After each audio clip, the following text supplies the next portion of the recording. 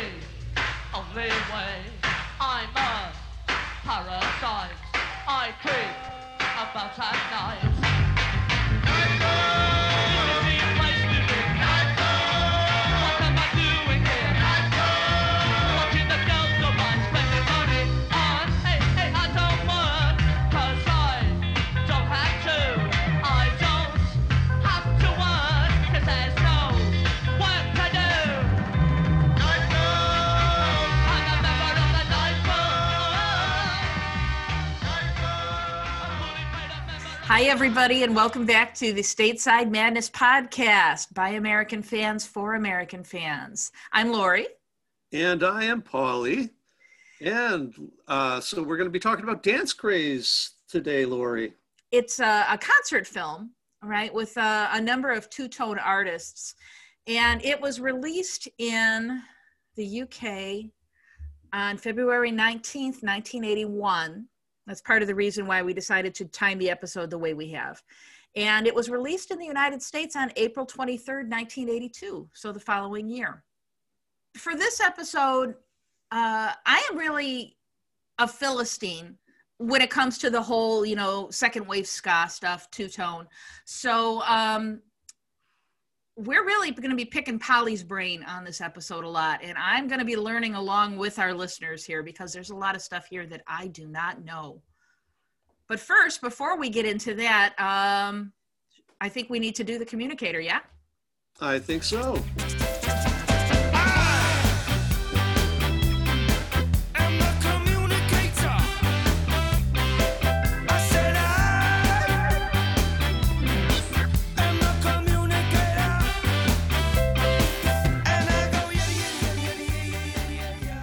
Okay, so we have two bits of news for our listeners today. The first one is the Punk Rock Bowling and Music Festival. So Madness were scheduled to appear. This was on Memorial Day weekend in Las Vegas.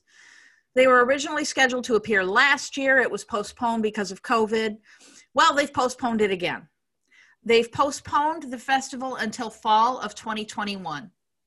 And the festival management says they're going to make an announcement regarding the festival lineup on February 16th. So we're not sure whether or not Madness are still going to be playing. I guess we'll find out on the 16th. But I did notice that Madness is playing a handful of German tour dates in September. So I'm not sure what the timing is going to look like for this, but it's possible that if they reschedule for September, that Madness might have to bow out. I'm just speculating. I don't know for sure. I'm not speaking on behalf of the band or of the festival. But that announcement for the lineup will be forthcoming February 16th. That it will. All right. Then the second announcement, which if you've been following either statesidemadness.com or our Facebook or Twitter, you've already heard. March 12th, Madness is releasing a new American compilation album called Our House. It's going to be on CD and on vinyl. And it's 12 tracks. Most of the tracks, I suspect, the hardcore fans probably have already heard and probably already own. It's notable because this is going to be the first release on a physical medium of their single Bullingdon Boys.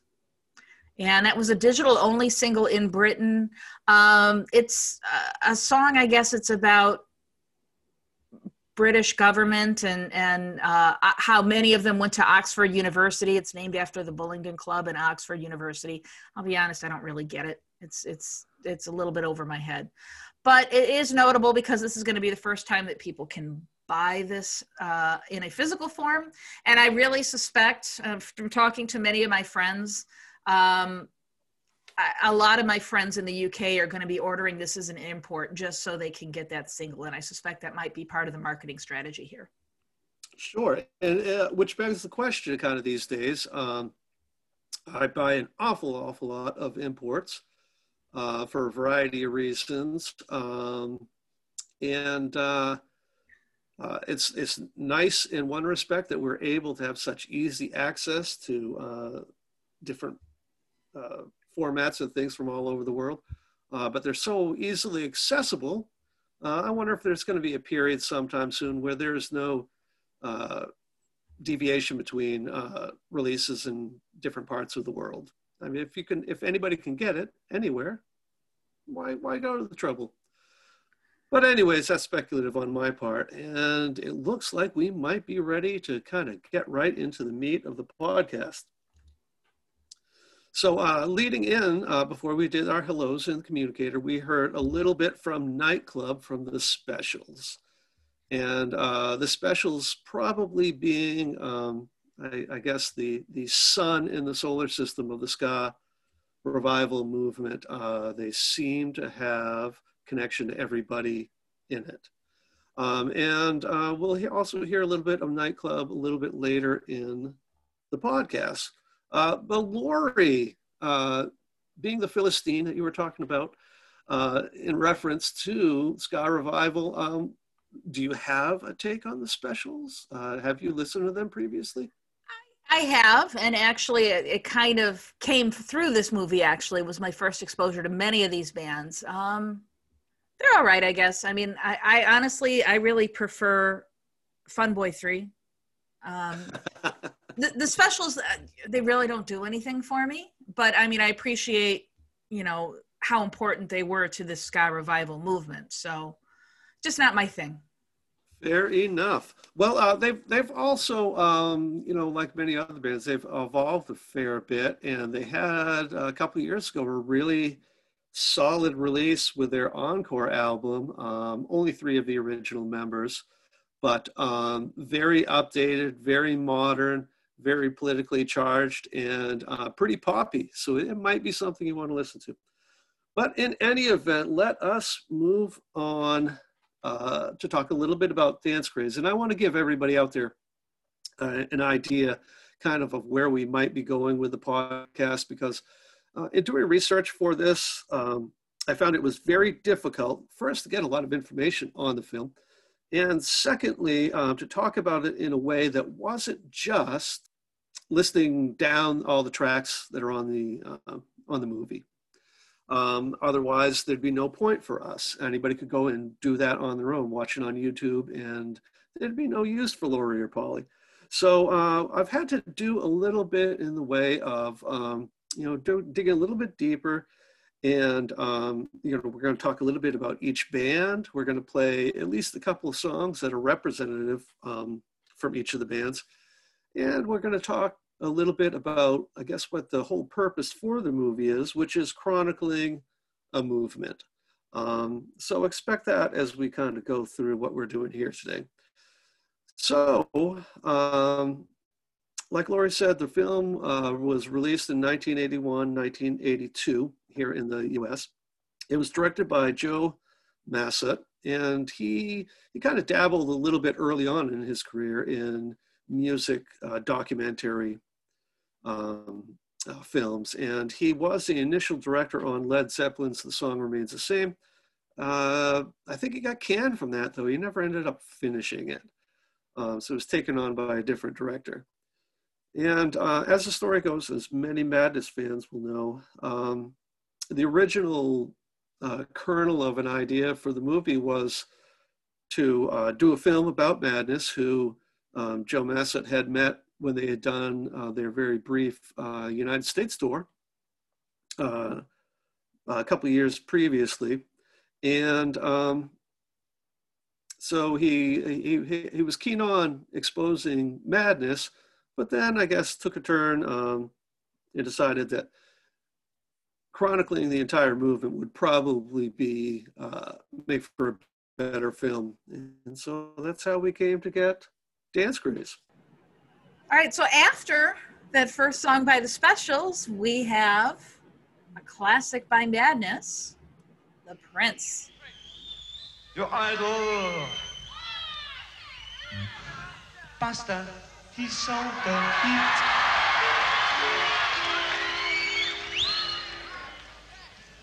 With a rock steady beat.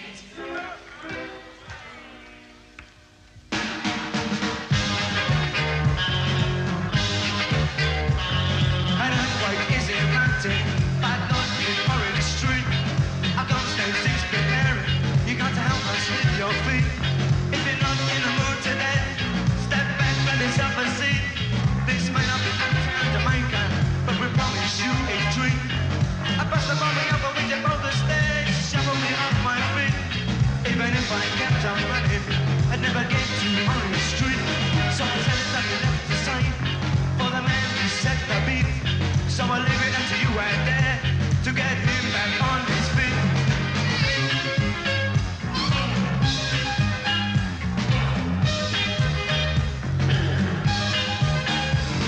I bust the bummy over with your boulder stage, shovel me off my feet. Even if I kept on running, I'd never get to Orange Street.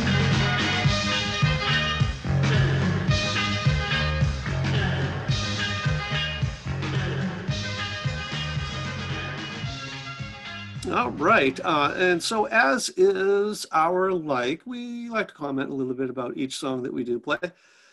Although we've certainly talked a fair amount about the Prince, but this is probably one of the more appropriate placements for it because it's in the movie about the ska revival and is sort of the name-dropping homage to Prince Buster. And let's go ahead, let's rate it. I know I love it, Lori. And I know you love it too, but why don't we hear from you? Oh, you're putting me on the spot again. I think I said before, this is probably my least favorite single by Madness. But again, I also appreciate, for what it is, right? It's an homage to Prince Buster, the Jamaican ska movement. But also at the time that this song came out, which was late 70s, it was very, very different from everything else you were hearing on the radio. Everything was like disco or prog rock, right? And this was something that I imagine would have to have been a breath of fresh air for listeners on the radio. So again, I appreciate it for what it is and for what the band is trying to do. Not my favorite song by them, but without this song, I don't think any of the other stuff that came after would have happened.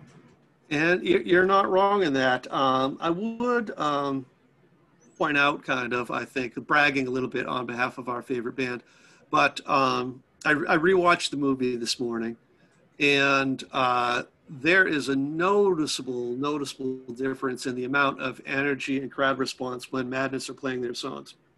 And the Prince certainly representative of that. It really, really sets the crowd off. In between the next few songs, we're going to talk about the real crux of the film, which is the ska revival movement, often referred to as British ska, or the two-tone genre, the two-tone period, two-tone style. But before we get right into that, being as the defining ethos or principle of the two-tone movement is racial unity, harmony, and representation in bands, I thought it would make sense to talk a little bit about ska, the Jamaican ska, Jamaican immigration, and how we got to be at this point in 1981 where there were, in fact, multiracial bands and the movement happening in Great Britain. So I thought maybe we would do with a quick little history lesson. So anyways, I'm going to ramble down this pretty quick, so follow along, kids. Otherwise, it's like being in school. I don't want anybody snoozing off in the middle. But as with all significant happenings of the 20th century, the story of British ska has its roots in early colonialism. Now, Lori, we all know what happened in 1492. There's even a little rhyme that goes along with it. But Christopher Columbus exploring the New World, tooling around the Caribbean aimlessly, not really knowing where he's going, hitting a lot of stops, up to a lot of mischief is probably the euphemistic way of putting it. And he does that, goes back and forth. He makes a fourth voyage in 1503, and he gets stranded in Jamaica. He's there up to his usual shtick, and he is looking for help from the indigenous people. He dispatches some of them by canoe to the island of Hispaniola to see if the governor there, also a charge of the Spanish Empire at that point, will offer a little bit of help. And Lori, as a proud Italian American and a progressive, I'm going to ask you a question that might really tug at you emotionally. You're going to be conflicted. What do you think? Did the governor of Hispaniola think Columbus was a good guy or kind of like a straight up jerk? You know, I have no freaking idea. I'm a professor of computer science, not history. I'm sorry. I don't care to speculate. Okay, so as it turns out, the governor of Hispaniola really told Christopher Columbus kind of fuck off. He's like, I am not sending you help. You are stranded there. And so consequently, he was there for over a year, and that kind of establishes the foothold for Spain colonizing Jamaica. And, you know, the normal things happen under Spanish rule there. There's enslaving the indigenous folks, there's depleting resources, all the things you think. And 1654, 150 years later, Oliver Cromwell, he wants what Spain has going on in Jamaica. You know, so fighting ensues, takes a couple tries, but by 1655, Jamaica is a British colony. Spain didn't leave it in that great a shape, so they start introducing African slaves, and everything happens just like you would imagine. So there you go, stir and simmer, and pretty soon we get to World War I, where Great Britain has need of enlisted folks to fight in the war, and they recruit Jamaican men to fight for them. Up to mighty London came an Irishman one day. As the streets are paved with gold, sure everyone was gay, singing songs of Piccadilly, Strand and Leicester Square, till Paddy got excited, then he shouted to them there, it's a long way to Tipperary, it's a long way to go, it's a long way to Tipperary, to the sweetest girl I know. Goodbye, Piccadilly, farewell, Leicester Square. It's a long, long way to Tipperary, but my heart's right there. And then later on, World War II rolls around, same deal.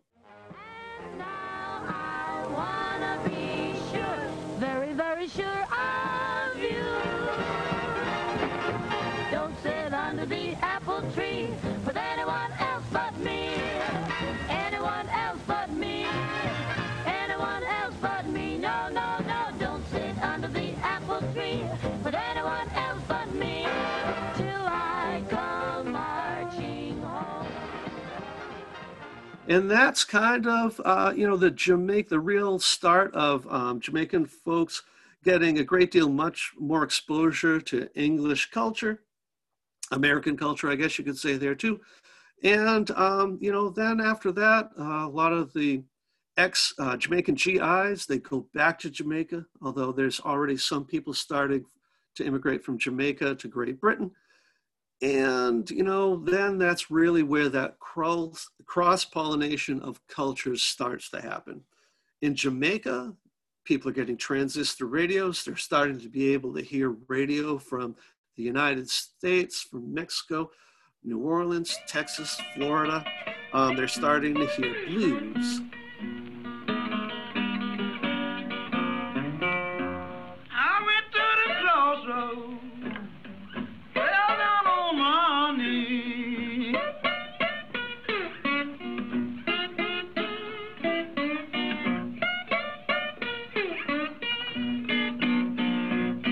I went to the crossroads, fell down on my knees. They're starting to hear rock and roll. You ain't nothing but a hound dog, you're crying all the time. You ain't nothing but a hound dog, crying all the time. Well, you ain't never caught a rabbit and you ain't no friend of mine. Well, they said you was high class. Well, that was just a lie. Yeah, they said you was high class. Well, that was just a lie. Yeah, you ain't never caught. They're starting to hear soul and jazz. And then they get the idea. They mix in a little bit of Caribbean mento, a little bit of calypso. They have got their traveling sound systems, and boom, there we go. We've got ska. Now, I could go into a lot more about the foundation of ska, but I think the real thing we're trying to hit at here is the connection between Jamaican and Brits and the movement that develops that causes the movie Dance Craze. So then we're going to jump forward to Thatcher era Britain. Widespread poverty, unemployment, crime. Working class Brits are moving to the less desirable neighborhoods that are already occupied by many of the Jamaican folks. It's kind of like poor people mixing together. And there you go. Somebody's going to lend somebody else a record. It's probably a Prince Buster LP. Maybe it's Lord Tanamo. Maybe it's Lloyd and Glenn, the Valentines, Derek Morgan, Justin Hines. Maybe it's Jimmy. Maybe it's Lee. Maybe it's Ansel and Dave Collins. I like to say my uncles, but they're not my uncles. But I can dream. But then, bam, it lands with a thud on the offbeat.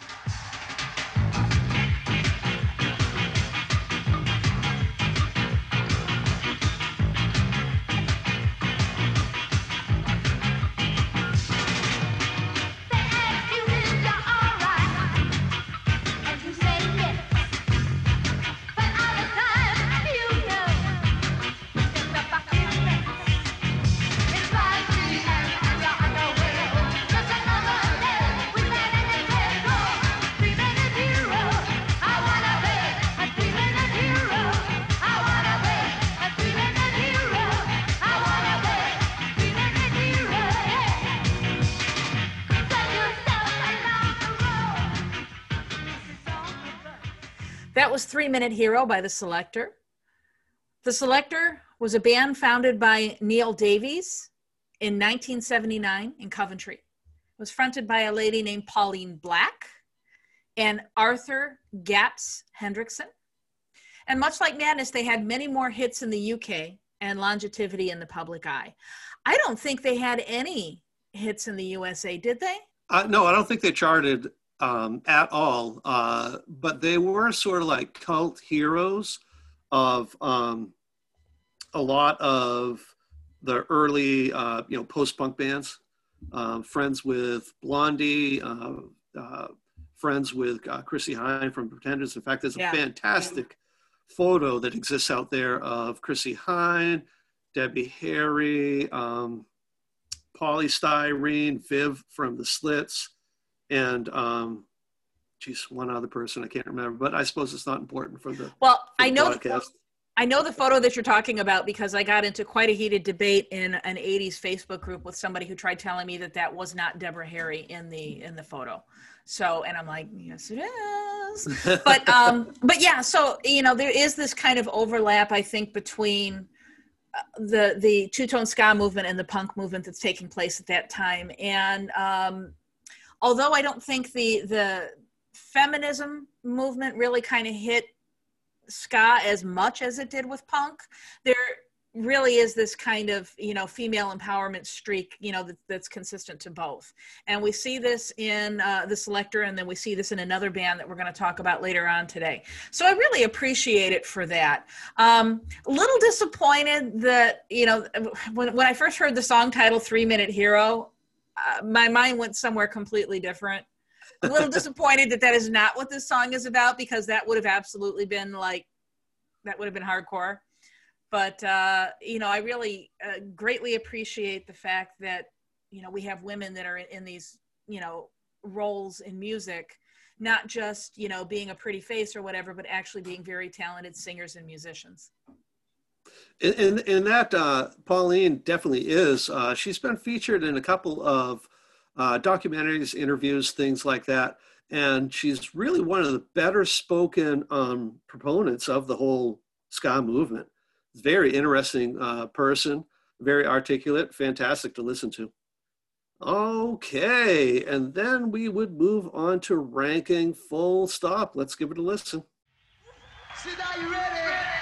Are you ready to dance? Rhythm come by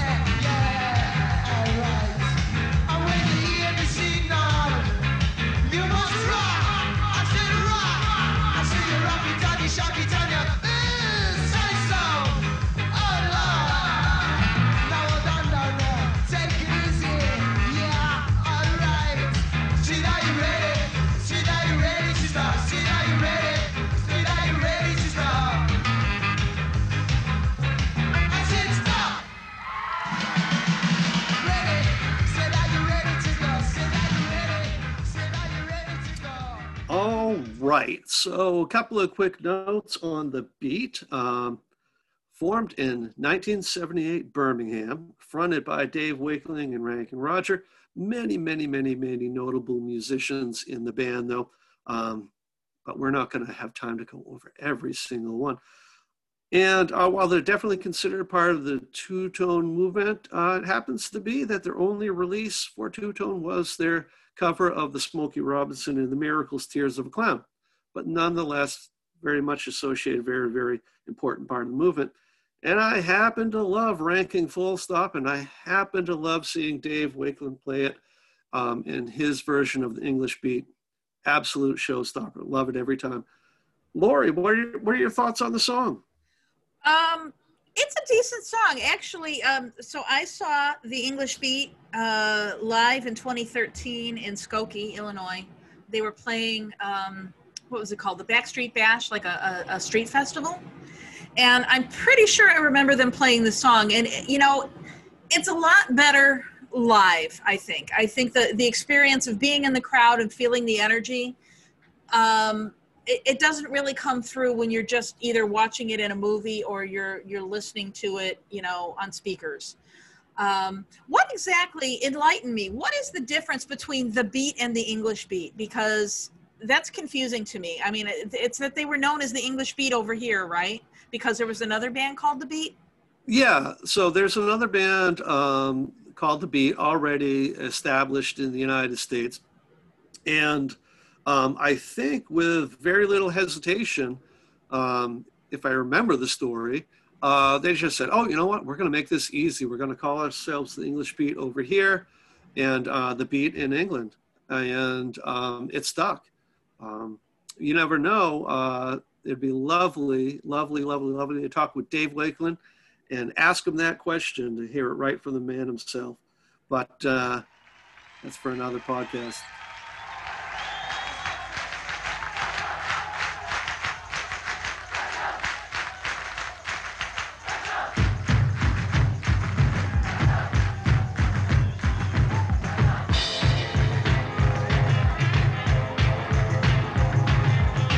I'm going out tonight. I don't know if I'll be alright.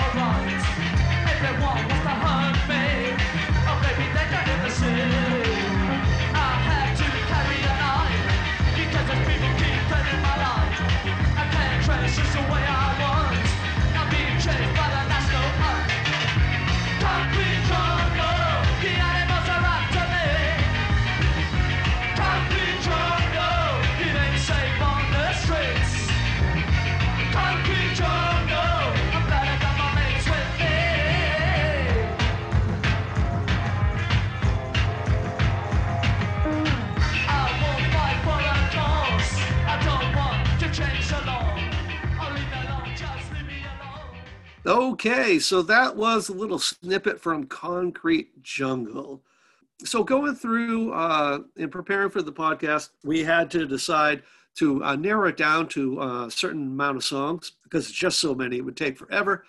And we wanted to really pick the ones that were representative of that particular band at that particular time. And Concrete Jungle completely does it for me as far as that goes.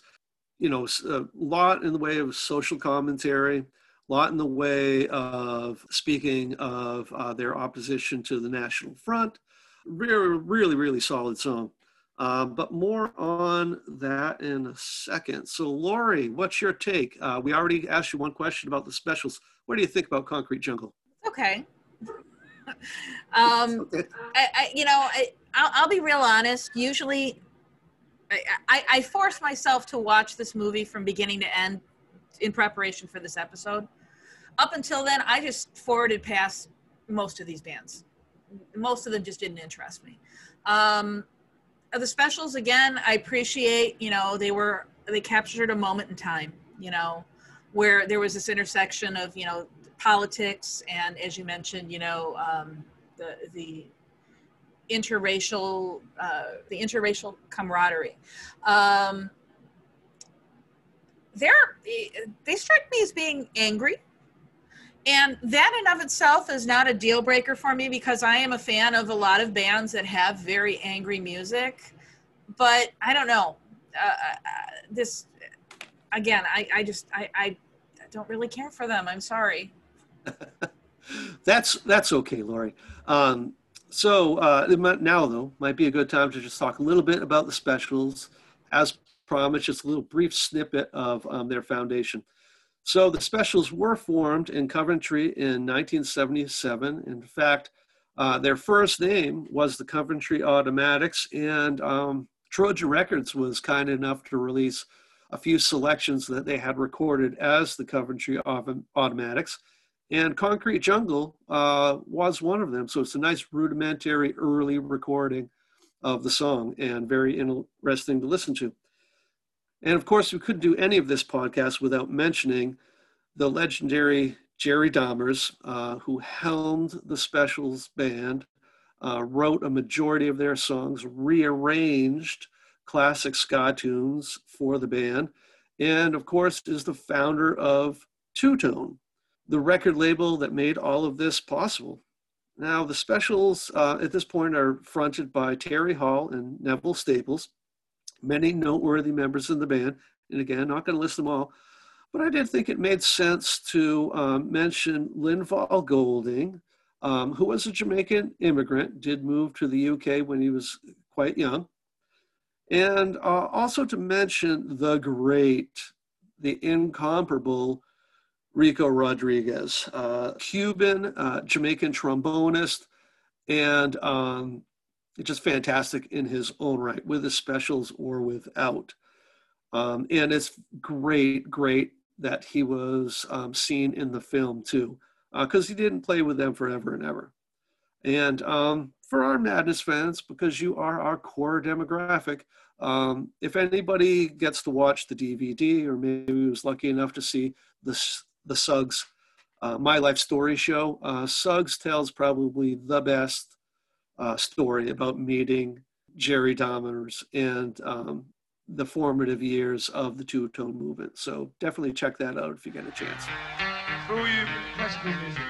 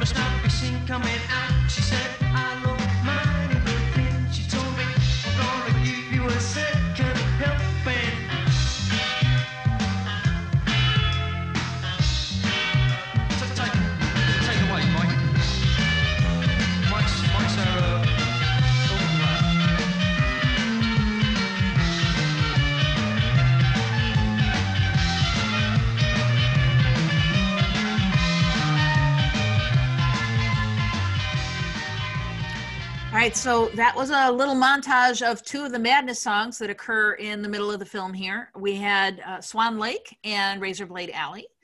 Not much left to say on those that we haven't said in previous episodes, but I wanted to listen to them and I wanted to play them because Madness, and this is a Madness podcast.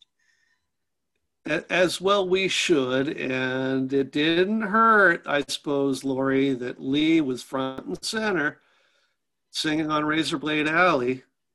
I know that's not your thing at all, but we just had to do it. Oh, well, you just wait, because I'm going to get back at you on this next song.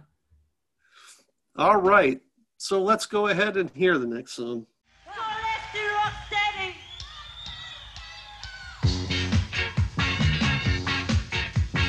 You get ready, let's do rock steady. You get ready, let's do rock steady. Do rock steady, do rock steady.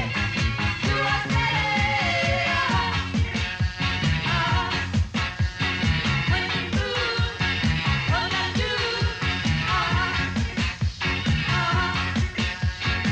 you move,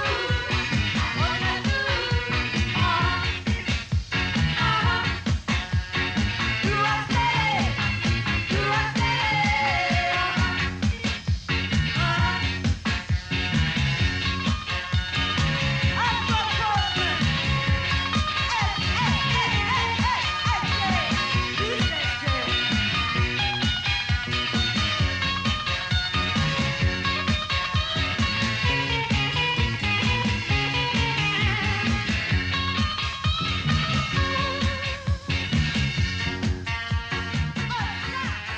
All right, that was Let's Do Rock Steady by the Body Snatchers. Again, another feminist, female-led band of the second wave ska movement.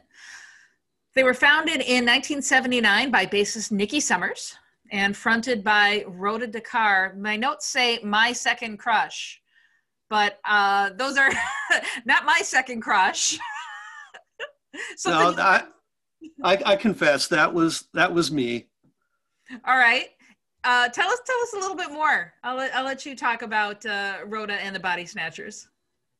Well, it's pretty remarkable that being a young boy in the woods in the state of Maine, with no MTV, with only AOR rock radio or country radio, that I could even have figured out who Rhoda Dakar was. But I had a friend who had a really cool cousin who lived in Boston, and we would get their old punk magazines, and that's how I came across Rhoda Dakar. Can't even remember what the magazine might have been, but I was just smitten. I thought she was very nearly the most attractive woman I ever seen in my life.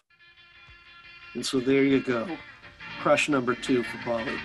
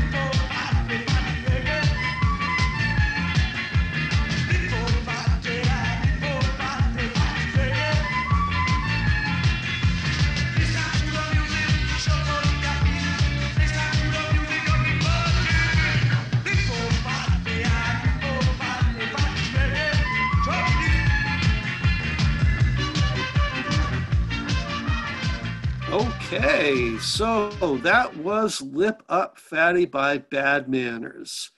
And just a little bit of info. We'll go into a little info, then we'll talk about how we like the song. So Bad Manners was formed in 1976 in North London, fronted by Buster Bloodvessel, a.k.a. Dougie Drendel. Not that I've ever heard this, or rather read this in print, but I've heard variations on it. But I really consider Bad Manners kind of edgy in their willingness to be kind of silly and out there. And why I do is because it's so easy to label somebody a novelty act when they take the sort of risks that Bad Manners did. And in fact, not that we're going to play it today, but they did do a cover of Wooly Bully, and Wooly Bully did appear on Dance Craze. Good on them for trying something. I don't know that I'd ever need to hear that song again in my life, anybody's version. But, you know, they're just a different band. Definitely had that two-tone sort of appeal, definitely big heavy hitters, literally heavy hitters in the two-tone movement, but coincidentally, not a two-tone band. And because we're a Madness-related podcast, I just got to put out there that the B-side to Lip Up Fatty was Night Busted Dalston. I don't know if that's exactly a take on Night Boat to Cairo, but boy, there's a lot of similarity there. And a reasonably good song too. And just so people are not that confused, the term fatty, a Jamaican patois word meaning actually fatty, a fat person, and not a joint. So nobody make that mistake. So Lori, I could go on about how I love this song, particularly the trumpet breaks in it, but let me get your take on it. Well, it's a fun song. Actually, the first time I can think of that I heard it was maybe about 2003 or 2004. I was shopping in a resale shop, a thrift shop, and the kids behind the counter put this on. And I was just like, what is this? I have never heard anything like this before. And I asked them, what are we listening to? And they said, oh, this is Bad Manners. And I was a little bit confused because I hadn't heard of them. And I was thinking Bad Brains, which is a completely different band, completely different sound, right? I confess I don't own any of their music, but I did buy a ticket in 2015. They were supposed to be playing literally right around the corner from my house at a place called the Abbey Pub. However, it was canceled 2 weeks prior, and the rumor was it was because Buster Bloodvessel couldn't get a visa. So they had to cancel the tour. Now, I don't know what the deal was with that. A little disappointed. I think that this is a band that I would have loved to see live. I can feel just the energy coming from the song, and I think that the crowd would have magnified that. You know what I mean? It is a fun song. I confess I sing that. I have a cat that's a little bit fat that also has no hair on his lower lip. So I sing this to him from time to time. And so he thinks it's about him. And Lori, I think your speculation about whether you would enjoy this band live is pretty well founded. Bad Manners, I really feel, is a band that was somewhat inhibited by the production value on a lot of their albums, particularly when they got pretty heavy into sound in a can sort of synthesizers. But again, like I mentioned of the Specials, Trojan Records has released an awful lot of live versions of their songs, and they are fantastic. They always work with a very, very talented horn section, and very horn heavy, and very, it's all upbeat. There's not a slow number in their repertoire. So I think you would find them absolutely enchanting if you were able to go see them. Hey, this is one you should all know. It's every band on Two Tone does this song.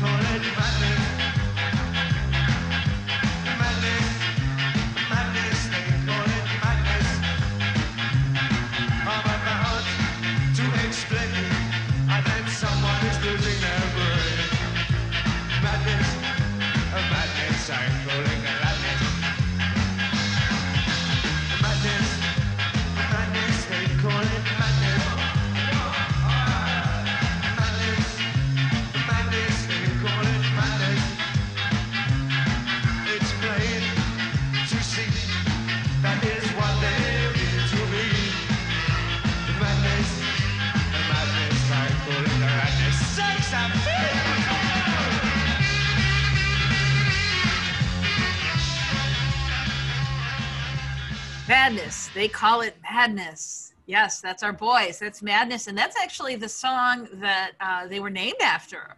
It's a cover of a Prince Buster song. I don't know what else I can say about that. It's, okay.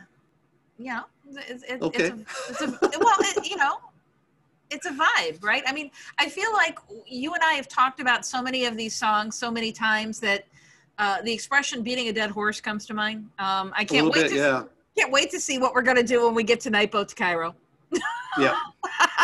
But, I mean, we'd be remiss in not playing it. And this one in particular, I think maybe is a little bit one of their lesser known ones, at least to American fans. Yeah, it's one of their stronger songs. Started out, strong, finishes strong, always a part of their set, as you would expect. And there's nothing to not really like about the song. And like you said, we're just beating a dead horse because this has got to be like the fifth time I think we brought it up in podcast.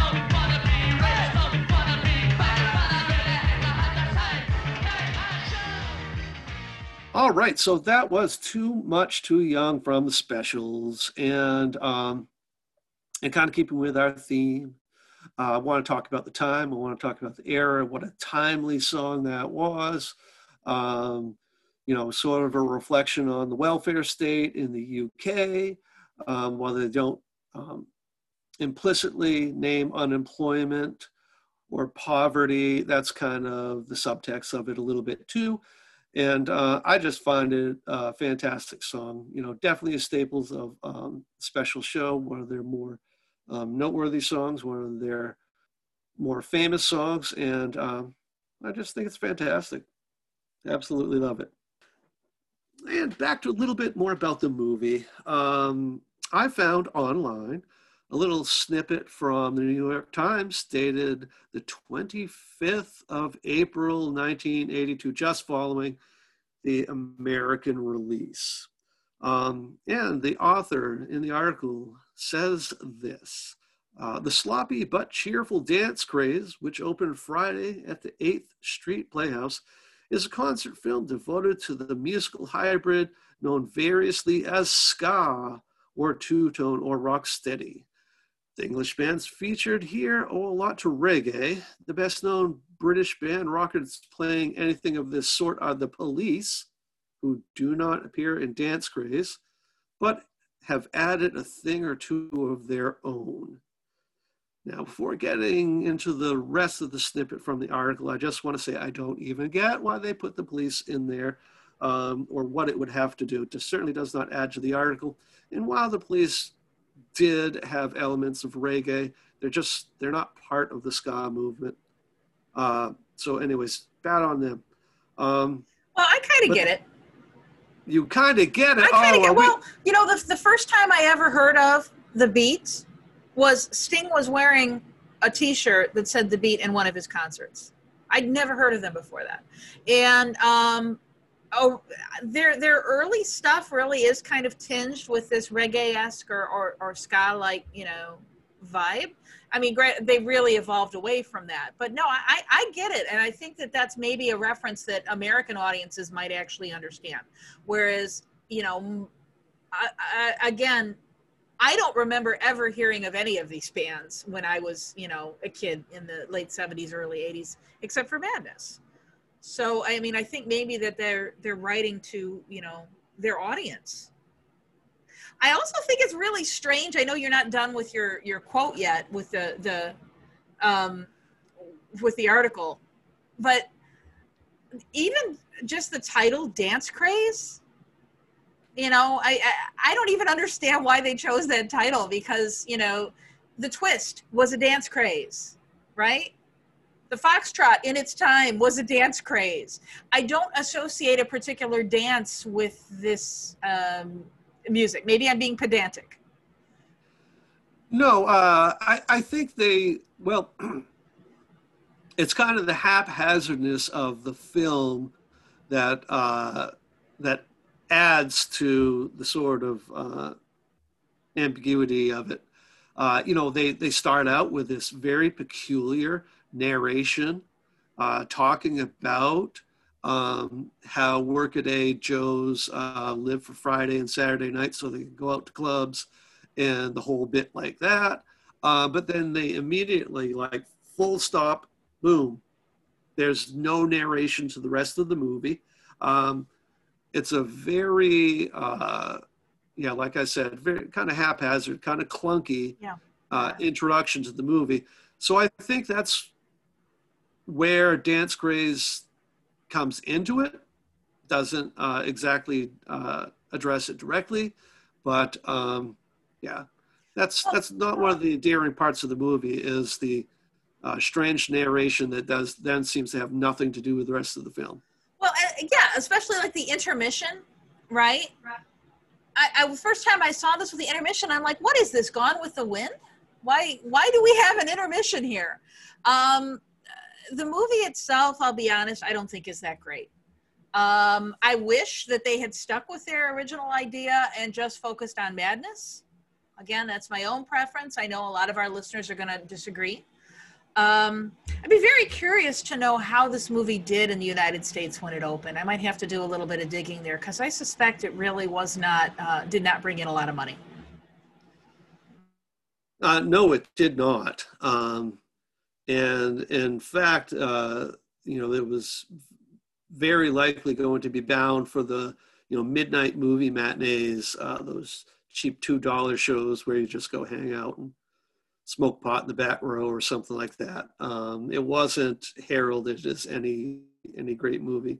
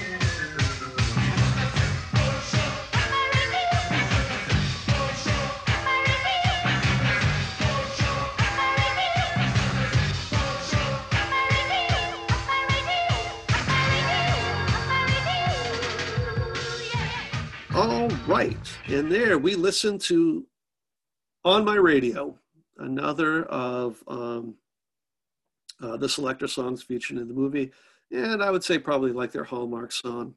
I'm a big fan of it. Lori, what's your take on it? You know, I'm going to get so much hate mail after this episode. It's okay, but it's just okay. I mean, most of this stuff is not stuff that I would actively listen to. You know, and I can't imagine sitting in a movie theater watching this. I think I would be bored out of my mind. Well, and there you go. Yeah, direct your letters to Lori, not Polly. No, please don't. Please don't. Just, I know, okay, people don't send letters anymore. I get that. Just make your emails and texts all caps so she knows how angry you are. Yeah, well, you know, that's the thing. Everybody has their different things, don't they? No, I mean, I was always bound to be a fan of ska. And, you know, Selecter happens to be one of my favorite bands still. So, no, what can I say? I love it. But moving on a little bit to talk a little bit more about the subtext to the movie and a little bit about two-tone. So the name two-tone being derived from Jerry Dahmer's and indeed the rest of the movement's desire to have racially balanced groups talking about timely social issues, such as racism probably being chief among them. And that's it. It's black and it's white, quite literal. And that's where the name two-tone came from. It was truly unique at the time, and probably the most compelling part of the film was the unity and seeing black and white musicians performing together, and so cohesively too. And for a little bit more on the explanation of it, I just want to name drop the Under the Influence documentary series. They do have a section on ska. And it's probably the best resource for getting people who are right there on ground level, their interpretation of what the movement was like. So look for that. I want to kind of throw in a little bit here. You're talking about the idea of, again, we talk about interracial cooperation, black and white on the same stage. And it's very interesting to me. It was very eye-opening when I first started encountering ska fans from England, because I guess that this movement was very big among skinheads. And in the UK, the skinhead movement was very different than it was here in the United States. I mean, I went to high school with a bunch of skinheads. And the American skinheads, generally speaking, I mean, there are some exceptions. There were, the Sharps, but generally speaking, American skinheads would not be caught dead listening to this kind of music because it is so heavily influenced by Black culture. Most of the American skinheads that I know were listening to, like Stormtroopers of Death, Method of Destruction, that kind of stuff. Very, very different movements on both sides of the ponds. So that really, to me, was a very eye-opening experience that there would be such a huge difference in how the two cultures evolved on different sides of the Atlantic. No, you're not wrong. And of course, this caused more than its share of troubles for a lot of the bands, both because they're always defending themselves from the perception that they have a racist fan base, true or untrue, doesn't matter. It always requires explaining. And as well, somewhat limiting in their appeal for the same reason, for always having that perception. So, yeah, I think I'm rambling.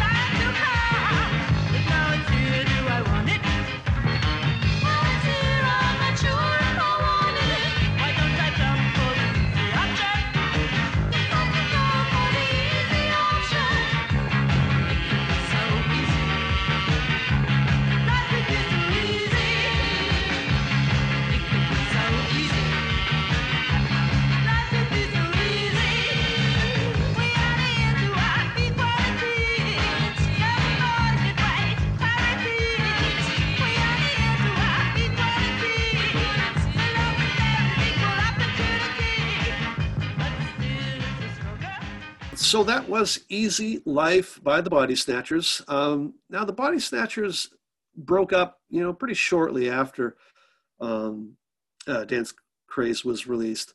In fact, they really only seemed to make it about 2 years as a band, which is kind of a shame. I thought they were one of the highlights of the film. I really, really took to the band. And I don't know, maybe it's just they weren't supported by many releases. They seemed to only have 2 7-inch singles released by Two Tone, and they were never picked up by any major label. But nonetheless, all very talented people. And many of them went on to form the Bell Stars. Now the Bell Stars, everybody could probably remember them from the Iko Iko song that was on the Rain Man soundtrack. But nonetheless, they're a pretty good pedigree, and we're a pretty good band. They were signed by Stiff Records. Everybody who's Madness fans will know that. And coincidentally produced by the same team of Langer and Winstanley. So, you know, they're in good company in that respect. Great sounds call the Rough Rider, you know. I see no one like a spider.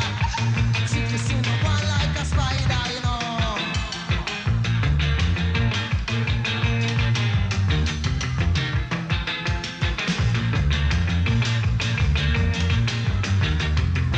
She was a Rough Rider. Solid Rhino. She starts whining and whining. You had a hard night last night. God, it be so broke up today. God, it be so broke up today. God, it be so much up today. Was a Rough Rider. All right, so that was Rough Rider by the English Beat, aka The Beat. It's a cover of a Prince Buster song.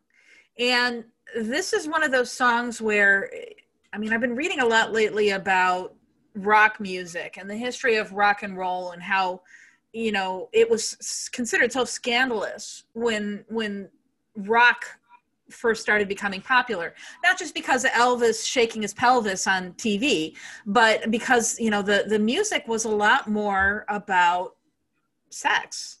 You know, it was a lot more blatant. And I think that this song in particular, at least to me, I mean, I don't know that I would consider this rock necessarily, but, you know, the idea of these songs coming from Black culture, and a lot of them are a lot more explicit than, you know, what people I think were accustomed to. And I think this is a great example of that kind of explicitness. Yeah, and it definitely is, you know, can be, I wouldn't say hidden, but it can be, it can pass a lot more easily in different cultures, I think, than it would in 1960s, 70s, and 80s America. Like if you dig a little bit into a lot of the Jamaican ska, it's not even, I wouldn't say double entendre. It can be quite deliberate. They're referencing sex in a lot of the music. And somewhat, geez, I don't want to say somewhat progressive or ahead of its time, but to me, almost a little bit better, because there's nothing I find more juvenile, I think, sometimes about all the euphemisms and double entendres and things like that, when the song is really, really laden with it. But to your point of, you know, even early in rock and roll, I mean, rock music's always been kind of hypersexualized, and there always seems to be a bit of an arms race and who can outdo each other. And I really only find it off-putting when it's not clever at all, when it's just blatant and gross. So anyways, that's my take. That's the polypontification moment of the episode. Ooh, good alliteration there, polypontification. Yeah, but Rough Rider, there's one charming thing, I think, about the Rough Rider song, and that's when the English Beat play it in concert, that it's very common for Dave Wakeling to do a little bit of a introduction where it's, she was a Rough Rider, and it's a bit of that kind of like, you get it, right? You know, he's definitely very jokey about it. And it is somewhat endearing.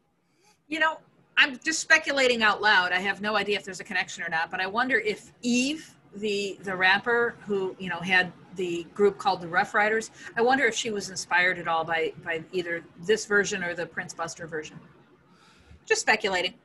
I don't know. That would be interesting. And I'm always a fan of finding out that somebody who, someone like Eve, who comes from the hip hop world, someone who you would find yourself quite removed from potentially, has a common interest. So I would absolutely be in love with the idea if that's where she got her inspiration from. That I would be very charmed by that.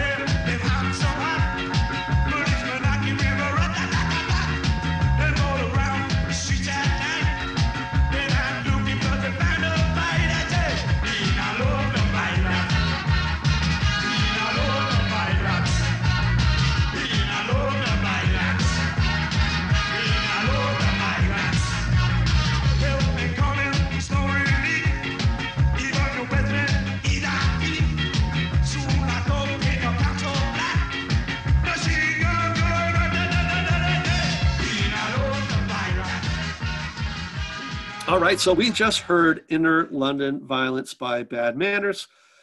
Hallmark song of theirs, fantastic. I absolutely adore it. Little hard to understand. Not a lot in the way of alliteration going on there. And it's more the Buster Bloodvessel style of just grunting it out there, which I happen to say I'm a pretty big fan of. Lori, what's your thoughts? As a whole, I think Bad Manners are probably some of the better parts of this particular film. Oh, absolutely. I mean, well, it seemed to be all people wanted to talk about when Bad Manners was kind of coming on the scene was that, okay, here's a big fat guy. And I don't mean to just say that callously. That's pretty much literally what people would say. And he alludes to it a great deal. There's more than about 6 songs that they have directly mentioning his weight. And he's a big guy. He's out there.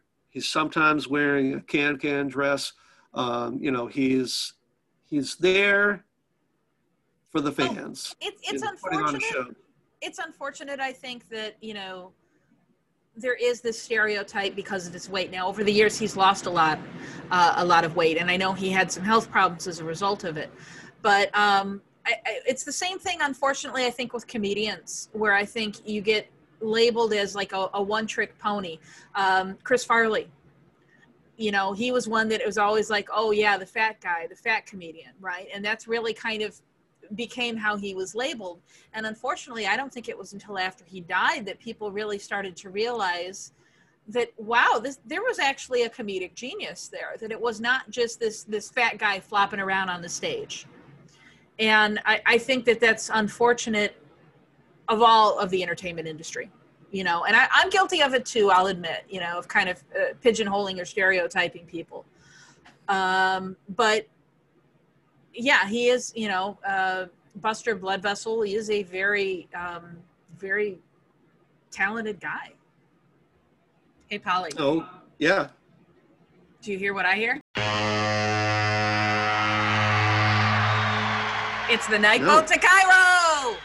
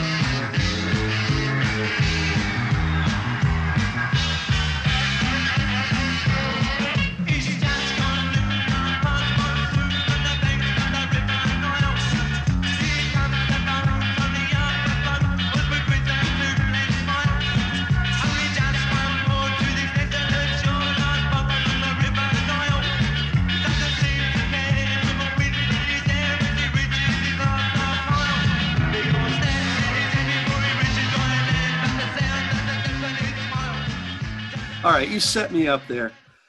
Yeah, so we should probably talk a straight 10 minutes just about Nightboat Cairo.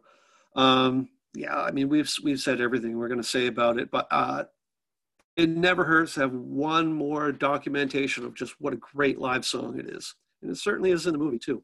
Now, coincidentally... How much faster can they play it? I'm noticing every live iteration I'm hearing, it's being sped up, and that's very true of live music. I think Woody said in an interview that when he's playing live, he plays like 5 beats per minute faster than when it's in a recording, because they're feeding off of the audience's energy, and it just becomes this real energetic, crazy kind of vibe. But yeah, I think if they go much faster on that, I think that Chris's guitar is going to set fire.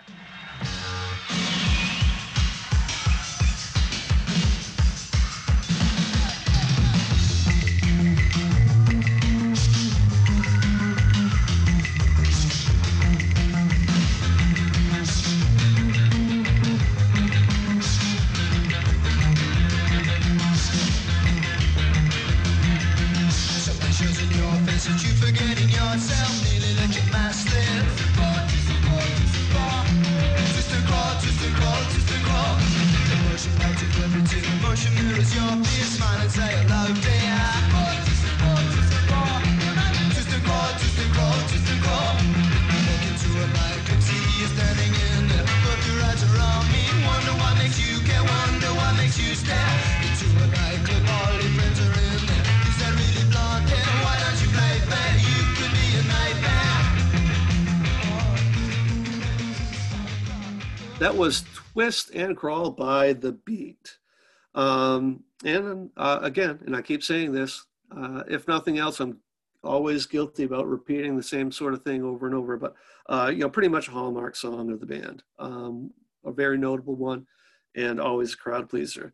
Now, of course, about the time of the film's release, The Beat were, say, on the outs. As the stories told, Dave Wakeling and Ranking Roger always felt like, bands only get a couple of good albums in them, and let's not persist with beating a dead horse. So about the time of the film, The Beat were about to record Special Beat Service, which would be their final album with the core classic lineup. Too much pressure!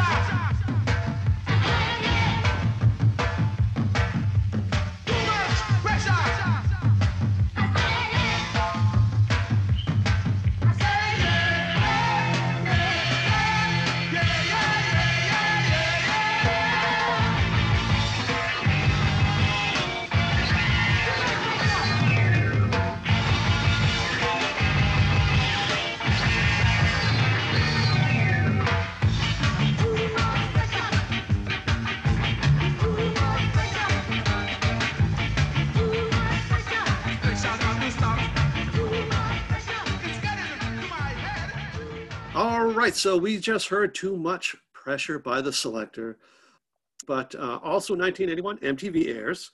And on the first day, The Selecters Celebrate the Bullet, which I know isn't what we're talking about today, that would be on a later album, was shown. The video was shown on the first day of MTV. So good on them. That's a cultural milestone to tuck into their belt. And I would say Too Much Pressure, also a very, very fine song.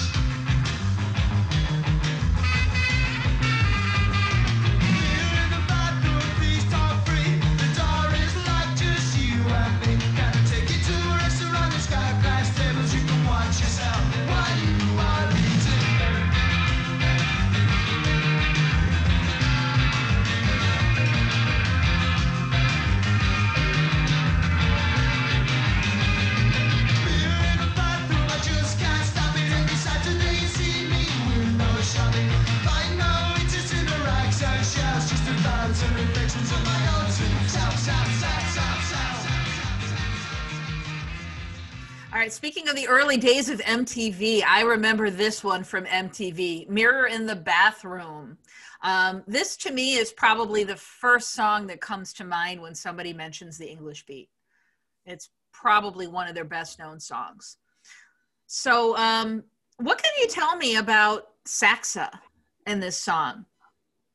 Sure. So Saxa played with the English Beat early on. I'd have to look to be sure, but I think on the first two albums, I don't know if he was there for special beat service, but Saxa played on many, many, many seminal ska recordings.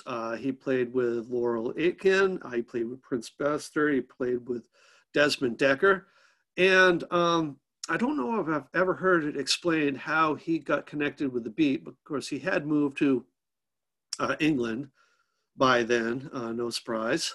But he started playing with the beat. And that to me is, no disrespect to Dave Wakeling and the crew, but that's not dissimilar from a high school basketball team recruiting Dr. J. I just don't even know how something like that comes around. But to their credit, they're solid songwriters. And to Saxa's credit, he fit right in really, really well. And to speak of the inclusivity of the two-tone movement, it's fantastic that not only isn't there black and white musicians playing together, but by that time, Saxa was a lot older than any of the other people represented in the Beat or any of the other bands. So it was great to see that kids also embraced him. So good on him, and I miss him very much. Sadly, I think he left us in 2017, maybe it was earlier, I don't know. One step beyond.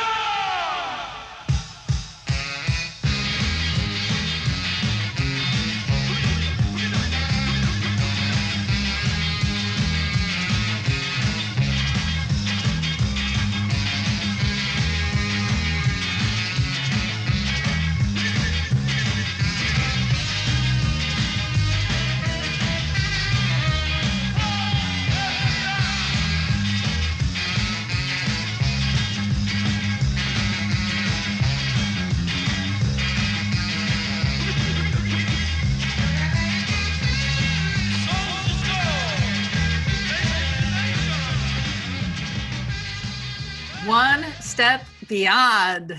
Again, I don't know what else we could possibly say about this song that we haven't said already, but again, it's such a staple of their live shows even today. And it really exemplifies the kind of live energy that Madness have always had. That it does. And, a credit to Madness when they do perform live. They do, they do the fan involvement stuff like anybody does. But I find it really off-putting when I'm at a concert and find that any band has to really be their own hype person when they've got to talk endlessly about that big song that they're going to play next, and on and on and on. Madness escapes all of that. They don't have to hype themselves. They just have to put it out there. And that's what works so brilliantly about their live performances. You don't gotta work hard to get the kiddies into liking One Step Beyond. It's just gonna happen. So that brings us almost to the end of the film. Not quite, but we're pretty close. So the interesting thing to me about this film is it never was released on DVD. All right, it was only released on VHS. In speaking with, I have a friend over in Scotland who has been trying for years to find out who actually owns the rights to the film, because he wanted to purchase it and he actually wanted to release it himself on DVD. And from what I understand, it's been a lot of back and forth between the film studio, the record label, the director. Nobody seems to know who actually owns the rights to the film Dance Craze. Isn't that insane? It is. The closest I've gotten to that, figuring any of that out, is hardly really detective work. But, Chrysalis Records still owns the rights to the soundtrack. So that would lead me to think that they have some ownership of the film, but that's speculative on my part. I have no idea. But you're right. It's an absolute crying shame in an era when you can watch the worst television or the worst movies at the click of a couple of buttons, and everything gets released on DVD with the most mundane of special features. Why exactly you can't get this movie is beyond me. And to actually see it remastered and updated a little bit would be a fantastic thing, because there's a lot lacking in the original format. Yeah. But well, it is on YouTube. So any of our listeners who'd like to either watch for the first time or maybe just kind of refresh your memory, Dance Craze on YouTube, the full film is there. Polly, what do you think as far as what is the ultimate cultural significance of this film, do you think? So I think that Dance Craze endures as, a seminal moment in the ska revival movement. If it does one thing right, it captures the frenetic energy, the sound, the unity and the brotherhood between band members, like both in the bands and with the other bands. And, it really shows the unity between the bands and the audience too. I think that's probably the most important part of both the ska revival movement and the movie.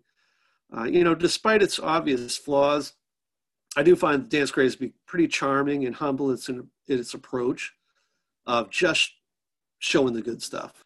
If you watch a lot of rock documentaries, which I do, there's an awful lot of pre-planned backstage antics. There's contrived drama and things that they try to inject into live performance films and things like that. And it doesn't have to happen in Dance Craze, and they didn't do it. So I'm very thankful for that. But I would say that there is, still remains a little bit of controversy, both about the not having it released on DVD, not a proper version of it put out there, but even the soundtrack. So there's a couple of different versions of the soundtrack. In the second one was released without the Madness tracks. And I don't know whether that was record labels, turf war sort of stuff, but. If I remember correctly, they did a release with the Madness songs and they immediately recalled it. Because there was some question as to, I guess because of Madness's contract with their record label, and this would have been in violation of that. So if you are fortunate enough to get your hands on a copy of the original version with Madness before it was recalled, that's probably worth some big bucks. Yeah, I'm sure it is. And they ended up replacing it with the Specials, AKA, some live recordings of them, which is perplexing to me. It was not only isn't the Specials, AKA, not exactly the Specials band, although I'm a big fan of it. It's a different era, different art incarnation, and it wasn't featured in the film, so I kind of don't get the point of it. But anyways, folks, that might just bring us to the end of the podcast. Lori, is there anything else? Let's talk about real quick what we're going to do for our next episode. Sure. So we doing? Yeah, well, okay. So we had been kind of teasing for a few weeks now that we were going to do an episode on Chas Smash. We put that off because we had that excellent interview with Nick Woodgate, which, by the way, again, thank you, Nick. The feedback that we've gotten from that episode has been so good, so positive. Everybody really enjoyed listening to Nick. And then this episode, so I'm thinking that the next episode, Polly, is going to be our Cathal Smith / Chas Smash episode. What do you think? I think it's a good time to do it. I suppose we should. All right. Okay. Well, we thought we would do a nice little parallel to the movie. So the movie leads in with the Specials nightclub, and it leads out with it too. And that's what we're going to do. So goodbye from us here at Stateside Madness. Goodbye. Thank you for listening. Thank you. Yes. And go get a beer, Stateside Madness.